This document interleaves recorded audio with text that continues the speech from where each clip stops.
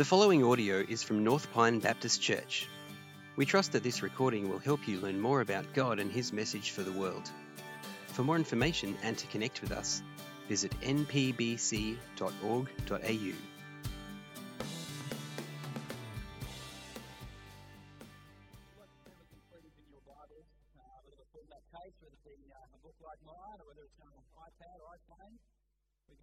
We're going to read together this morning from Acts chapter 28.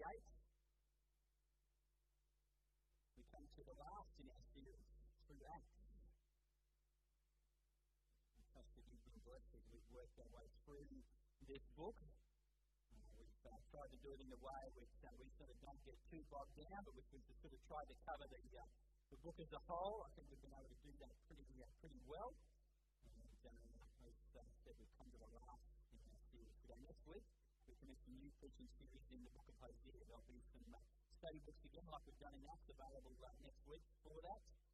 Connect groups, if you want to be following along with those, you'll be able to collect those books. We'll send them out via email, electronic copy via email as well.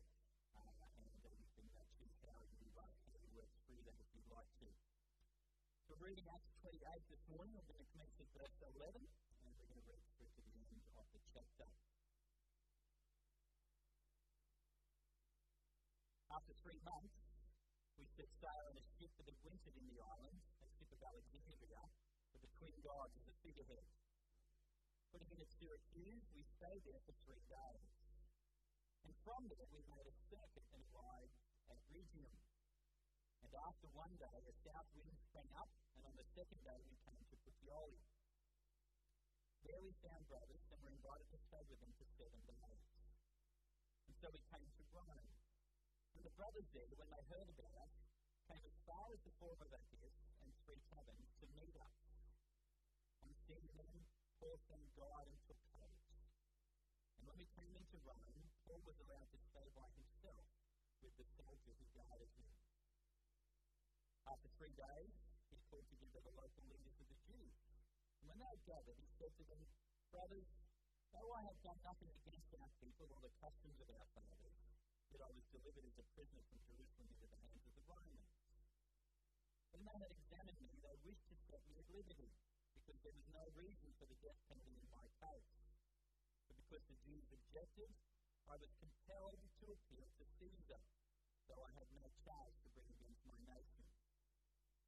For this reason, therefore, I have asked to see you and speak with you, since it is because of the hope of Israel I am wearing this chain." And they said to him, "We received no letters from Judea about you, and none of the brothers coming here has reported or spoken any evil about you. But we desire to hear from you what your views are. For with regard to this sect, we know that everywhere it is spoken against." When they had appointed a day for him, they came to him at his lodging in greater numbers.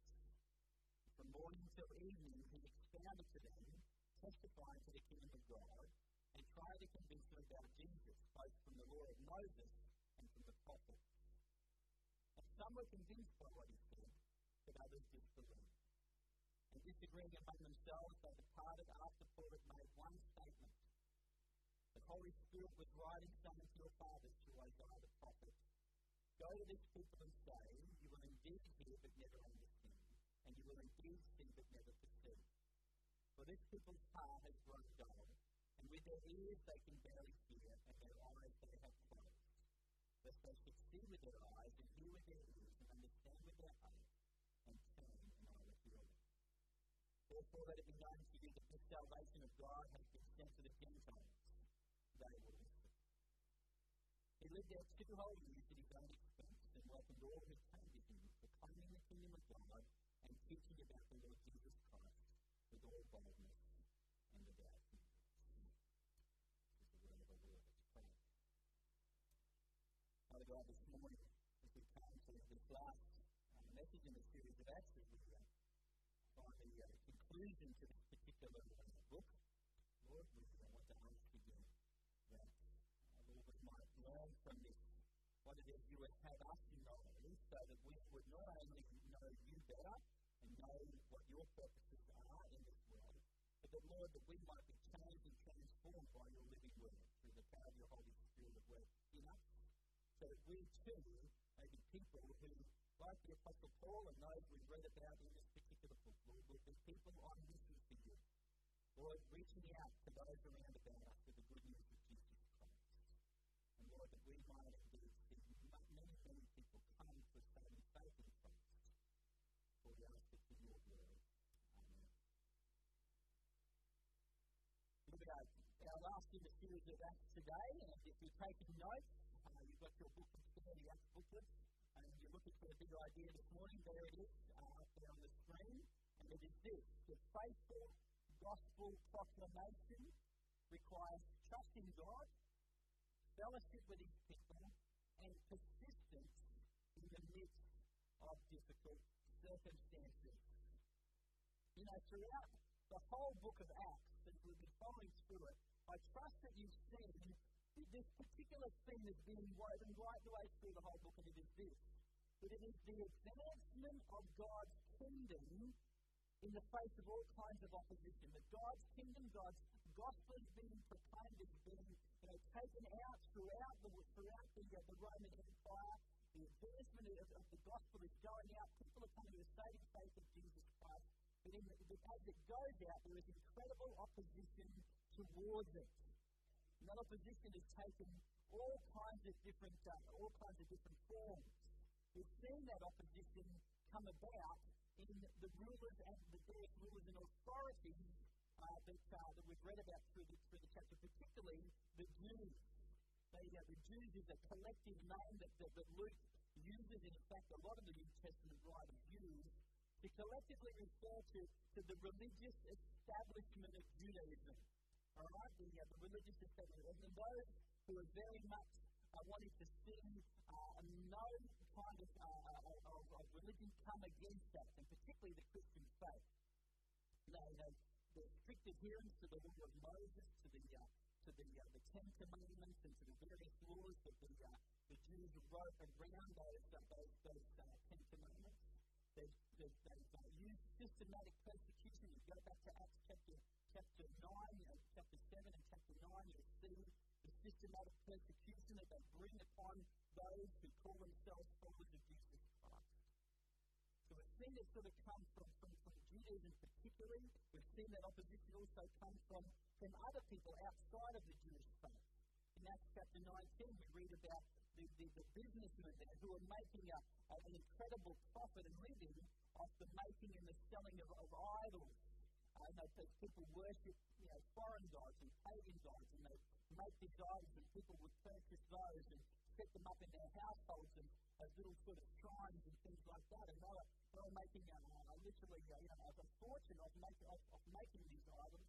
And when Paul comes and proclaims the gospel, and the people start worshipping God and no longer want to buy the idols, of course these businessmen get up in arms and they want to drive Paul and any followers of Jesus out of the society. So they very much oppose to anyone who threatens their way of life, particularly the Christian faith. We've seen the opposition come also in the damaging effects of sin in the lives of those who profess believers in the church. People who threaten to undermine the gospel witness because of the sinfulness in their lives. We saw back in Acts chapter 5, Ananias and Sapphira were two particular examples of that. We've seen the opposition coming in physical dangers faced by those who've gone out and proclaimed the gospel. We've seen that the beatings and the imprisonments and the executions and the shipwrecks and things like that, which those who are following Jesus, who are proclaiming the gospel around the Roman Empire, that they've had to cope with these things as well. We've seen these things opposed to the spreading of the gospel. And then, of course, we've seen the constant rejection of the gospel message on the part of many people. We see that in our passage today, that some came to faith, but many opposed the Christian faith, many opposed the gospel. Of course, behind all this, what we really need to see is that it's the spiritual forces that are at play, because Satan and his demons are the ones behind all this opposition to the gospel, to God's kingdom. And of course, Paul reminds us of that in Ephesians chapter 6 and verse 12, where he says, "For we do not wrestle, brothers, against flesh and blood, but against the rulers, against the authorities, against the cosmic powers over this present darkness, and against the forces of evil in the heavenly places. We see that this opposition is not just a physical opposition, it is very much a spiritual opposition to the things of God, to the purposes of God, and to the kingdom of God. As you know, there are so many things that get hindered and opposed and threatened to bring a halt to the proclamation of the gospel, the growth of the kingdom of God. And we see, and yet God, through His Holy Spirit, we see all the way throughout, God, through His Holy Spirit, continues to see the expansion of His church. As the gospel went out, with people coming to the saving faith in Jesus Christ, the church continued to grow. Just as Jesus said it would back there in Acts chapter 1 and verse 8, where He said to His followers, "You will be my witnesses in Jerusalem and Judea and Samaria to the uttermost parts of the earth." All through Acts, we've seen that fulfillment of that proclamation of Jesus back there right at the very beginning of the book of Acts. See, the gospel of Jesus, it prevailed then, it prevails today, and it will continue to prevail until Jesus comes back to judge the world. We need to have great confidence in that despite all the opposition, despite all the hardship, despite all the difficulties, despite all the challenges, God's gospel prevails and will continue to prevail. And the thing is, you and I, we're part of it. We are part of seeing God's gospel prevail in our world today. We are part of God's plan that we're seeing being fulfilled as we, as God's people, faithfully serve Him, as we're empowered by His indwelling Spirit. Just as the followers that we read about here in Acts were empowered by the Spirit of God, we too have that same Spirit, the same Holy Spirit indwelling us if we're followers of Jesus. And God gives us the same power in which to be His witnesses, to proclaim His good news of salvation of Jesus Christ to our world. And we can be confident too that the Holy Spirit is not at work just in us, but is also at work in the world, as John reminds us in his gospel, where the Holy Spirit is there out and about convicting people of sin and of the knowledge of the truth, and is bringing people's hearts to that place where they're ready to receive the gospel and to respond with repentance and faith. God is at work. And so as we come to this last chapter in Acts today, we're going to continue to see how God is at work, particularly in the life of one man, Paul, the Apostle Paul. And in this chapter, I want to point out to us just three related points that this passage highlights that are vital for us to remember if we ourselves are to stay true to that calling that God has placed on us as His followers and as His witnesses for Jesus in our world today. Three simple but related points. And the first is this: we need to remember this, that God is sovereign. God is sovereign over all of the world and over all the things that happen in our world today, and we can trust Him. But we can trust Him even when things may appear a bit strange to us. And God's purposes may seem a little bit strange to us. As we look at our passage this morning, it begins with these words. It says, after 3 months, we set sail in a ship that had wintered in the island, a ship of Alexandria with the twin gods as a figurehead. The island being referred to there as the island of Malta in the Mediterranean. It's between, basically, they were in Crete. They travelled across the Mediterranean, and halfway, or not quite halfway, but a little bit further than halfway between Crete and Italy is this island of Malta. And it is there that Paul and those who were with him were shipwrecked on this particular island. Remember, they were en route from Jerusalem to Italy. Paul was to stand trial before Caesar because the Jews had wanted Paul killed. They wanted him out of the way because he was preaching Jesus alone as the Messiah, that Jesus had come as the Messiah. And he was preaching a gospel that said that salvation was through faith alone, in Christ alone, not by works of the law. which really went against what Judaism was all about. It was all about, in their minds, working and fulfilling the works of the law in order to earn enough righteousness to earn God's favour. But Paul, through the power of the Holy Spirit, had been declaring that no, it's not that way at all. But the law was in fact meant to show us how sinful we were in God's sight, and the fact that none of us could measure up to God's perfect standards. And in fact, the law was meant to point us to our own sin and to our need of a Saviour, someone who could fulfill the law perfectly. And that person being Jesus, and that we needed to put our hope and our trust and our faith in Him, that He would be our righteousness. That Him dying on the cross and rising again from the dead, that He was the one who would pay for our sins and make us right before God. And we have to trust Him. That was the message Paul was preaching, and so they wanted Paul out of the way. They wanted him killed. And because they tried to bring him to trial in Jerusalem, and Paul couldn't get a fair trial there, even though they found no crime against him, they still were ready to imprison Paul and to kill him. He appealed to Caesar as a Roman citizen, and so he's on his way to Italy. But of course, as they head to Italy, they leave late in the season. It's not particularly good sailing weather. The ship strikes this incredibly fierce storm. For 14 days we hear that they don't know where they are. The storm just beats down on this ship for 14 days. It's dark. The wind is blowing. The ship is looking like it's going to go down at any moment. And God says to Paul, He says a promise. He says, Paul, none of the lives on this ship are going to be lost. You just need to trust me. He said, Paul, I've got a purpose for you. You are going to actually stand before those in Rome and preach the gospel to those in Rome. And Paul took great comfort from that. But even in the midst of that, we see that the ship is actually, it runs aground, it's dashed to pieces by the waves, and Paul and those on board managed to get to Malta. They managed to swim to the island there and are saved. Here was the Apostle Paul. He'd been given this promise by God.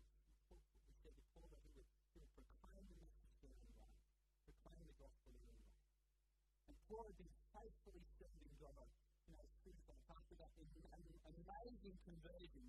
Paul being, the one who was, initially persecuting the church and overseeing the stoning of Stephen. And God did this miraculous work in his life and brought him to a saving faith in Jesus Christ.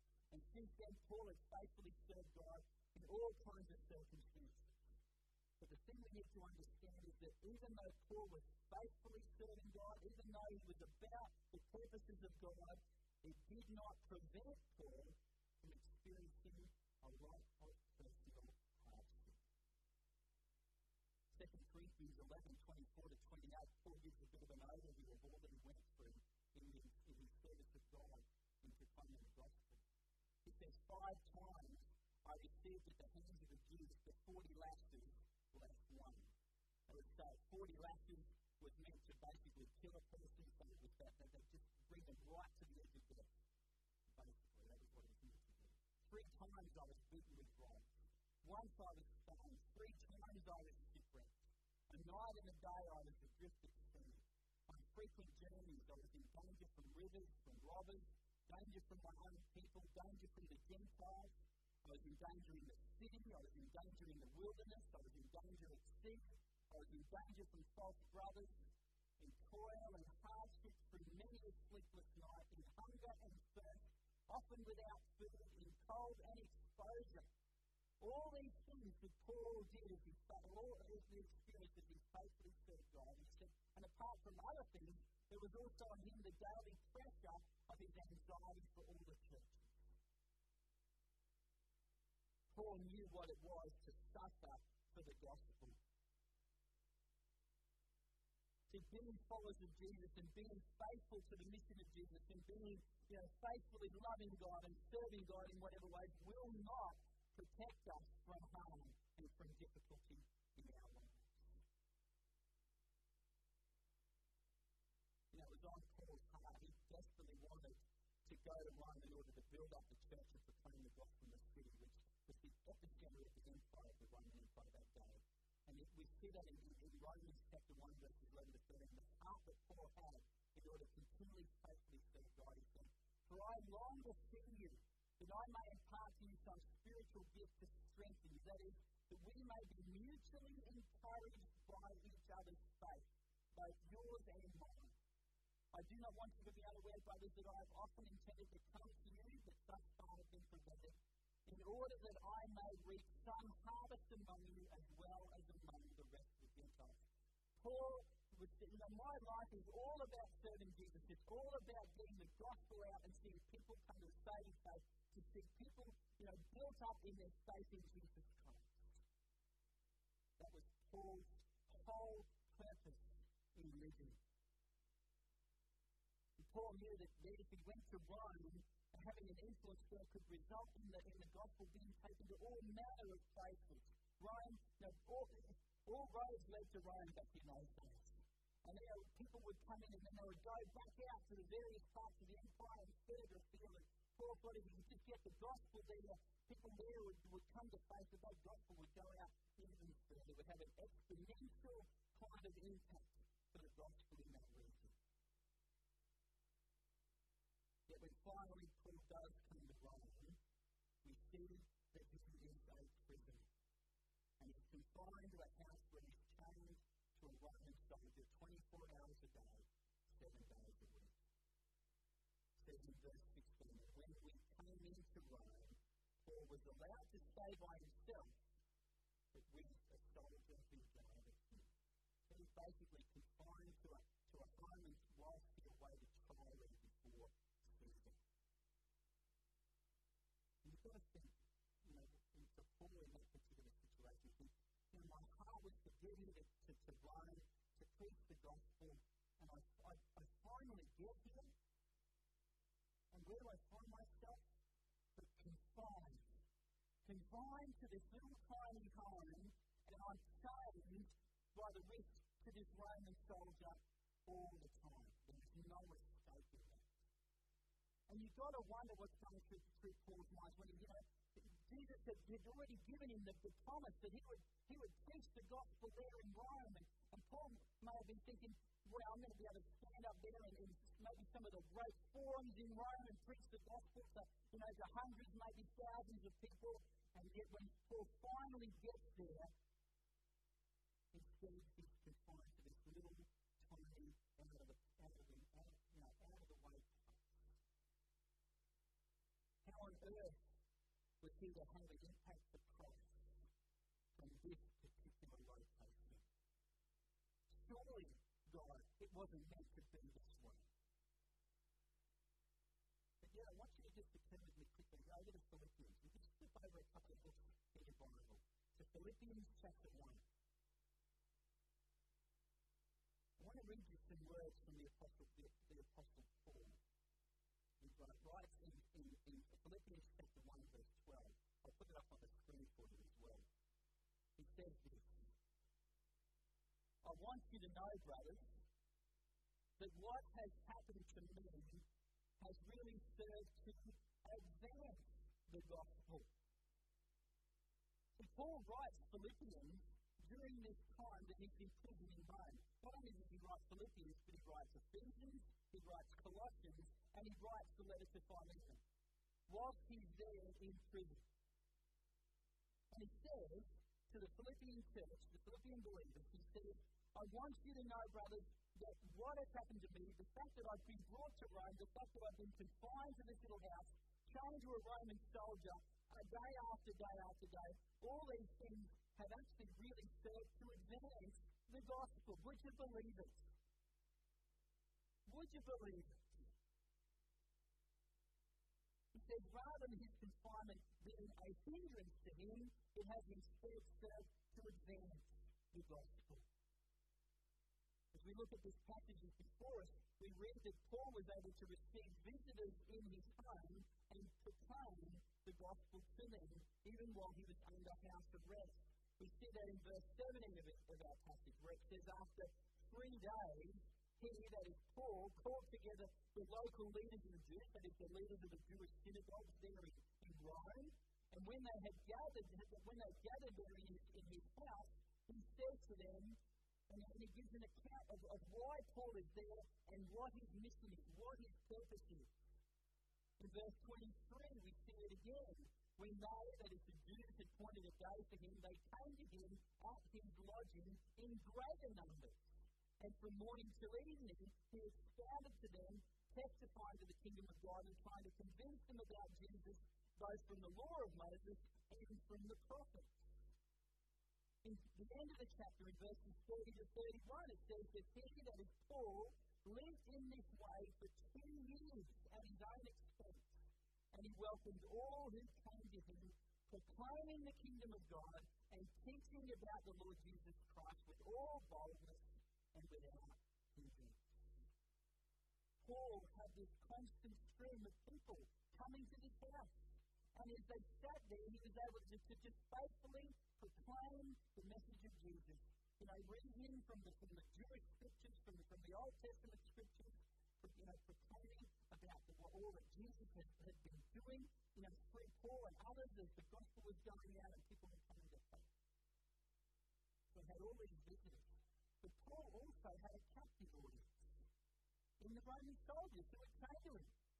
Every day, they would come to him in 6-hour shifts.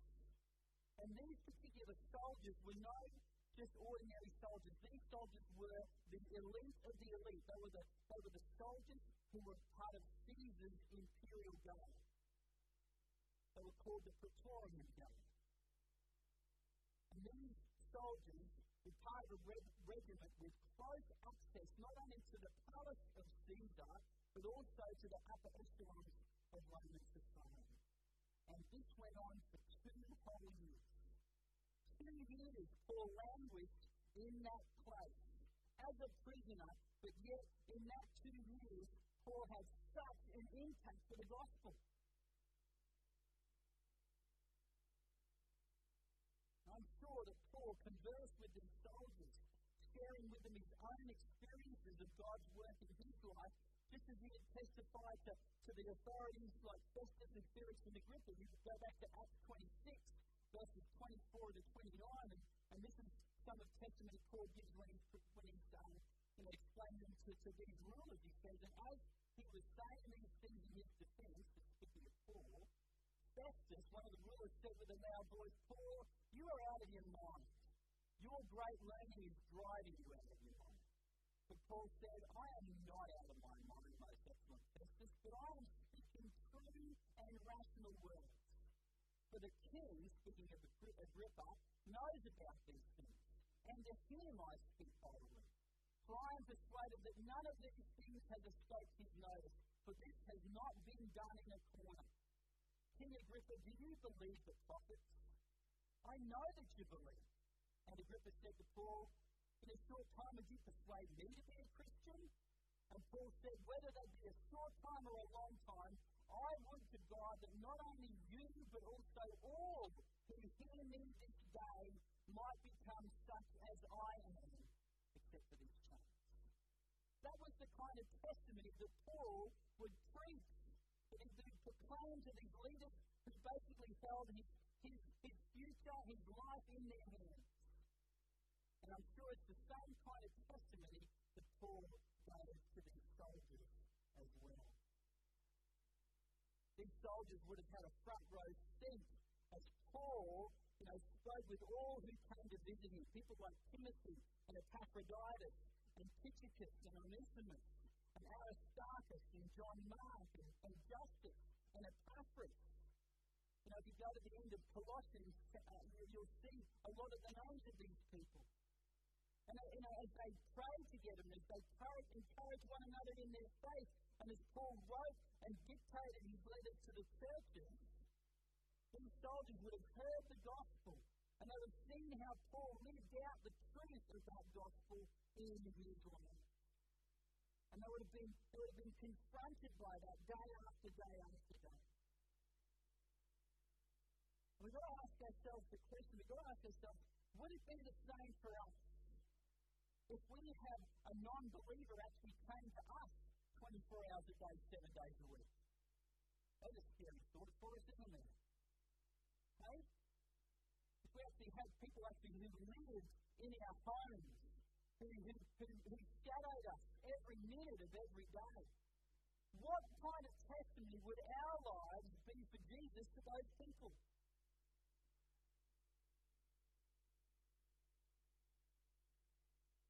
Folks, we are meant to live out our faith in deed and in word before the world, holding out the word of life, being lights of the gospel in the dark places, being the hands and feet of Jesus to those around about us. That's what we're meant to be. And you know what? We have to get to practice that first. Did you know that? How do we practice these things? With the people of God, at church, in our home groups, in our homes, week after week, as we meet together with fellow brothers and sisters in Christ, this is where we get to practice that which we then take out to the non-believing world.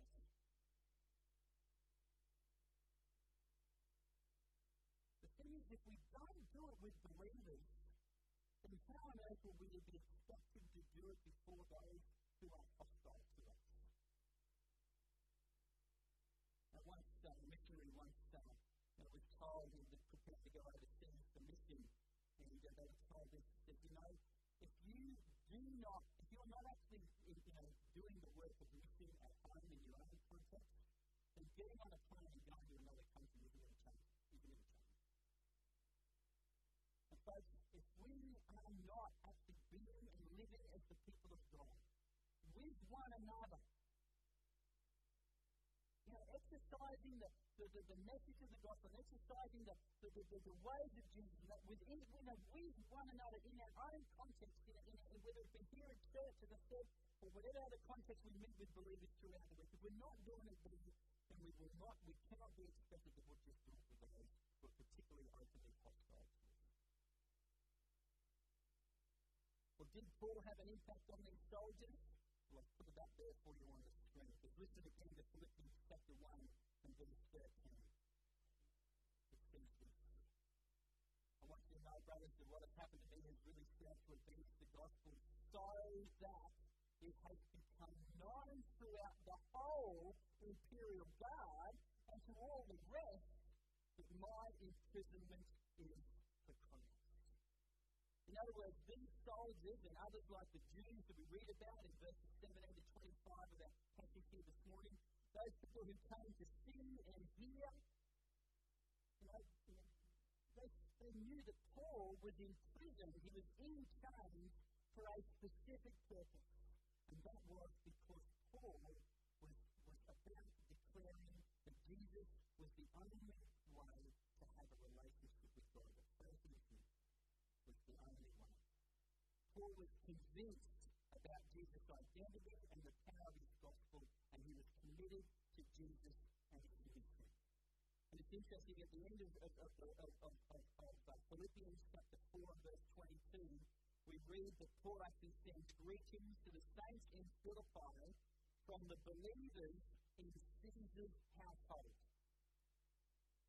All the saints greet you, especially those of Caesar's household.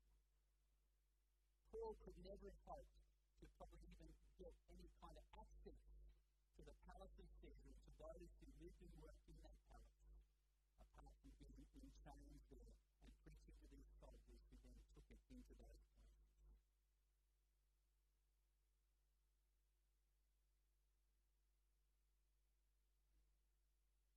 Now, at the end of this letter, as I said, it's just remarkable to see, the ways of God at work in the midst of this kind of situation. But what seems, from a human perspective, seems to be, just another means of hindering the gospel, of opposing the gospel, God used it as a means of actually giving that gospel to places that could never hope to be taken before. Not only did Paul have an impact in the palace of Caesar, but we read also in Philippians 1 and chapter 1 and verse 14, that Paul's chains also emboldened other believers to openly share their faith. It says that most of the brothers, having become confident in the Lord, by my imprisonment, are now much more bold to speak the word without fear. God used Paul's difficult circumstances to have a dramatic impact for the gospel. But he was only able to do that because of Paul's willingness to be used by God regardless of his situation. Paul trusted in God's sovereign purposes. And that leads us to our second point. The long one was a really long point, by the way. Okay, the next couple of points aren't going to be really long, just to put your mind at ease. Second point is this: Paul was used by God so wonderfully because he faithfully served where God put him. You know, it would have been easy for Paul to get discouraged and get angry at God because of where he had found himself and all that he had been, all that he had gone through. Like I said, Paul writes those letters, Ephesians, Colossians, Philippians, and finally them there in that prison. And many of those letters Paul would have probably dictated as someone wrote them down. And Paul says in Philippians chapter 4 and verse 6, he says this, he says, "Do not be anxious about anything, but in everything by prayer and supplication make your requests known to God, and the peace of God, which passes all understanding, will guard your hearts and minds in Christ Jesus." Paul is speaking these words, he's declaring that this is all about what the gospel is about, the good news of the gospel is all about. These Roman soldiers, if they had seen that Paul wasn't putting into practice what he was preaching, it wouldn't have had any impact whatsoever. But they see that Paul says this and he's living it out in his life. A little bit later, again, a little bit later in that chapter, he says in verses 11 to 13, he says, "Not that I'm speaking of being in this, for I have learned in whatever situation I am to be content. I know how to be brought low, and I know how to abound.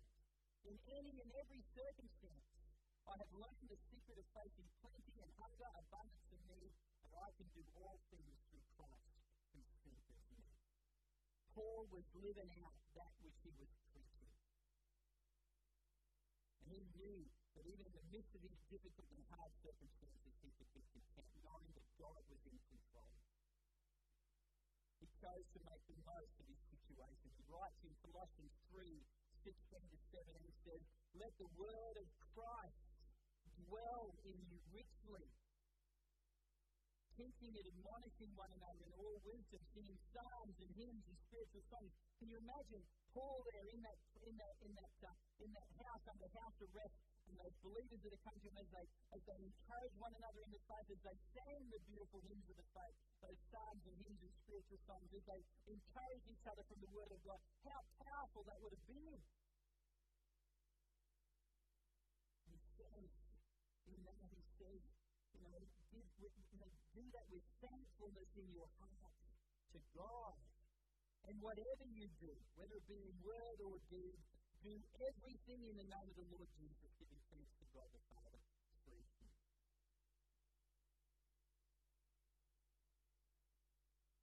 But how often are we getting together with fellow brothers and sisters in Christ and doing this sort of stuff? We need to. And it begins here on a Sunday. And we need to make sure that this place should be overflowing on a Sunday with people of our church coming together to seek to not only sing songs and to hear a message from God's Word, but to come along here and physically encourage each other. I would love to see, and I know God would love to see, that as a service concludes, that we don't have morning teas at the moment. That's a bit of a challenge for us at the moment.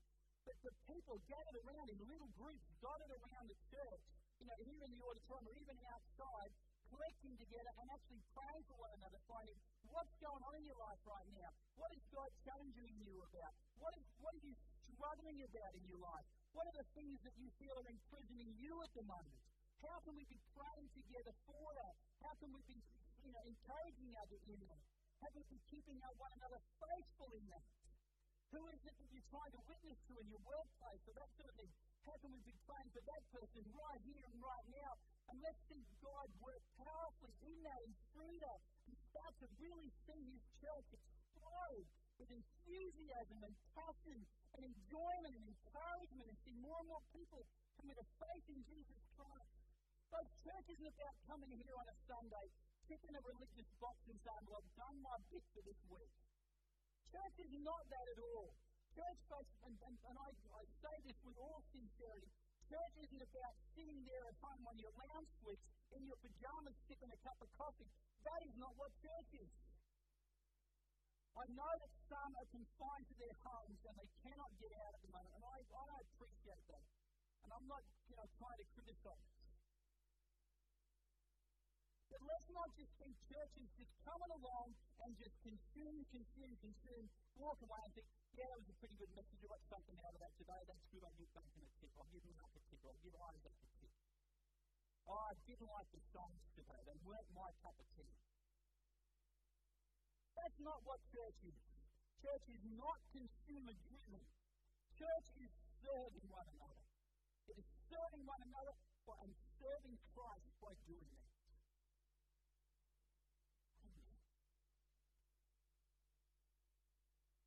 You can see I just got a passion for this. It keeps me awake at night. Wondering how on earth we can motivate us as God's people to be doing this sort of stuff. And I am at my wit's end to know how to do that. And I need your help. We as the pastoral team, we need your help. We need one another to say, you know what, it's not just the pastor's responsibility. It's not just the elder's responsibility. It's my responsibility.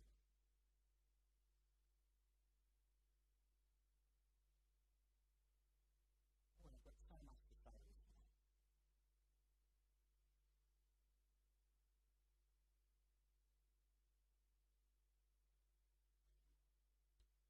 It's an interesting exercise. I want you to think, sometimes we wonder what on earth we can actually bring in ourselves. We sometimes think, what have I got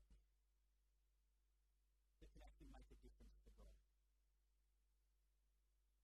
I want you to think for a moment of people who you know, who you may have considered to be people who God has used to be a wonderful witness to you in your faith. I was trying to do that this week, and many of the people that I know, who I would put into this kind of category, have had to endure some very significant hardships in their lives. But in the midst of those hardships, in the midst of those confinements, in the midst of those weaknesses and frailties, God has shown the light of His grace and His goodness through them in ways that you could not even begin to imagine. As an illustration, I want to use this story about it's a bit of a parable, if you like, of a priest who needs to bring the water, needs to bring water to the temple each day. In order to do that, he's got to go down to the well. And so he goes down to the well, and he's got 2 buckets on the end of his pole. And he goes down and he fills the buckets with water, and then he starts walking the path back up to the temple. And as he walks back, one of the buckets has got holes in it, and there's water leaks out. So by the time he gets to the back of the temple, the bucket's nearly empty. You can go, what a useless bucket. It can't even do what it's meant to do, Whereas the bucket on the other side's always full. And one bucket, the bucket that's got the holes in it, actually, and it's a parable, so you've got to go with me here. The bucket with the holes in it speaks to the priest. He says, what use am I? He says, by the time you get me back to the temple each time, I've got no water left in me. And the priest says to the bucket, he says, I want you to take notice of the path that we walk along to get to and from the temple. He said, because on your side of the path, there's all these beautiful flowers, all flourishing and glowing and beautiful. And on the path where the perfect bucket is, it's all drying down. We're all empty buckets, aren't we? We're all empty buckets. But the trouble is, we try to be the perfect bucket. We try to put on our face, on this sort of outward shows, I'm going, folks. Don't need to worry about me. It's all good here. But when we don't allow God to use our frailties and weaknesses, we don't see the beautiful flowers and the beautiful blossoming of the work of God in people's lives. Don't be afraid of your weaknesses. Don't be afraid of your frailties. But just think of what they could be in the hands of God. We need to be willing to admit those weaknesses and allow God to use them for good. We need each other, whether we're strong or whether we're weak. And that's our last point this morning. Oh, by the way, there's the illustration there. Third point, and I'll do this quickly. Both Christian fellowship is so vital to the ongoing faithfulness and effectiveness of God's people to the mission of God. Here in Acts 28, we see numerous examples of it. As Paul is on the journey from Malta to Italy, they stop at a place called Syracuse on the island of Sicily. They stayed there for 3 days, and from there we made a circuit and arrived at Rhegium, right on the toe of Italy. And it's there that they then go from there up to Puteoli, this little place, and it's there that they found brothers who invited them to stay with them for 7 days. That fellowship, that getting together. And then he says, and so we came to Rome, and the brothers there, when they heard about us, they came as far as the Forum of Appius and 3 taverns to meet us. This is probably 40 miles from Rome. And these people walked 40 miles in order to get there to see Rome, to see Paul. And it says that Paul thanked God and took courage from that. Paul was strengthened in his spirit, encouraged in his spirit. And that's why it's important for us to be involved in each other's lives. We need to let others in. And we need to be willing to make the sacrifices necessary to be available for God to use. And you know what? That will be risky. It will be risky for some of us. But like I said, I cannot begin to tell you how much of a witness it can be for Jesus and how encouraging it can be for fellow brothers and sisters in Christ when we do that. And when we get to the end of Acts, it ends in such a way that it leaves the story unfinished. We're not told what happens to Paul. In fact, we're looking for that next chapter to find out, what happens at Paul's trial before Caesar, but we're never told. The thing is, as Acts doesn't finish, that chapter, that next chapter is actually still being written today, and you and I, as followers of Jesus, are part of that story, that ongoing story of what Jesus is doing in the power of His Holy Spirit in our world. And just as the gospel has always been opposed by all manner of forces, God continues to build His church, and the gates of hell will not prevail against it. And as we proclaim the gospel, just as in Acts, yes, some will come to faith, but many will reject. But we need to continue to keep persevering anyway. Because the witness for Jesus will continue to spread, and there is nothing that can stop it. That gospel will continue to go out in all boldness and without hindrance. The only question that remains is this: to what extent will we be part of that story? To what extent will you be part of that story? That ongoing story of Jesus. Let's pray. Father God, I just want to thank you for your word and your testimony. Thank you, Lord, for all aspects of that service today, and thank you for Dylan's testimony. Thank you for what Bree said about the work of Iron. It's all about your work, your word is powerfully at work through the power of your Holy Spirit. Lord, help us to go from this place, not just now forgetting about what we've heard this morning, but may those words go with us this week, and may those words bring about transformation in our lives, we pray. Help us this morning. Thanks for listening to this audio from North Pine Baptist Church. For more information and to connect with us, visit npbc.org.au.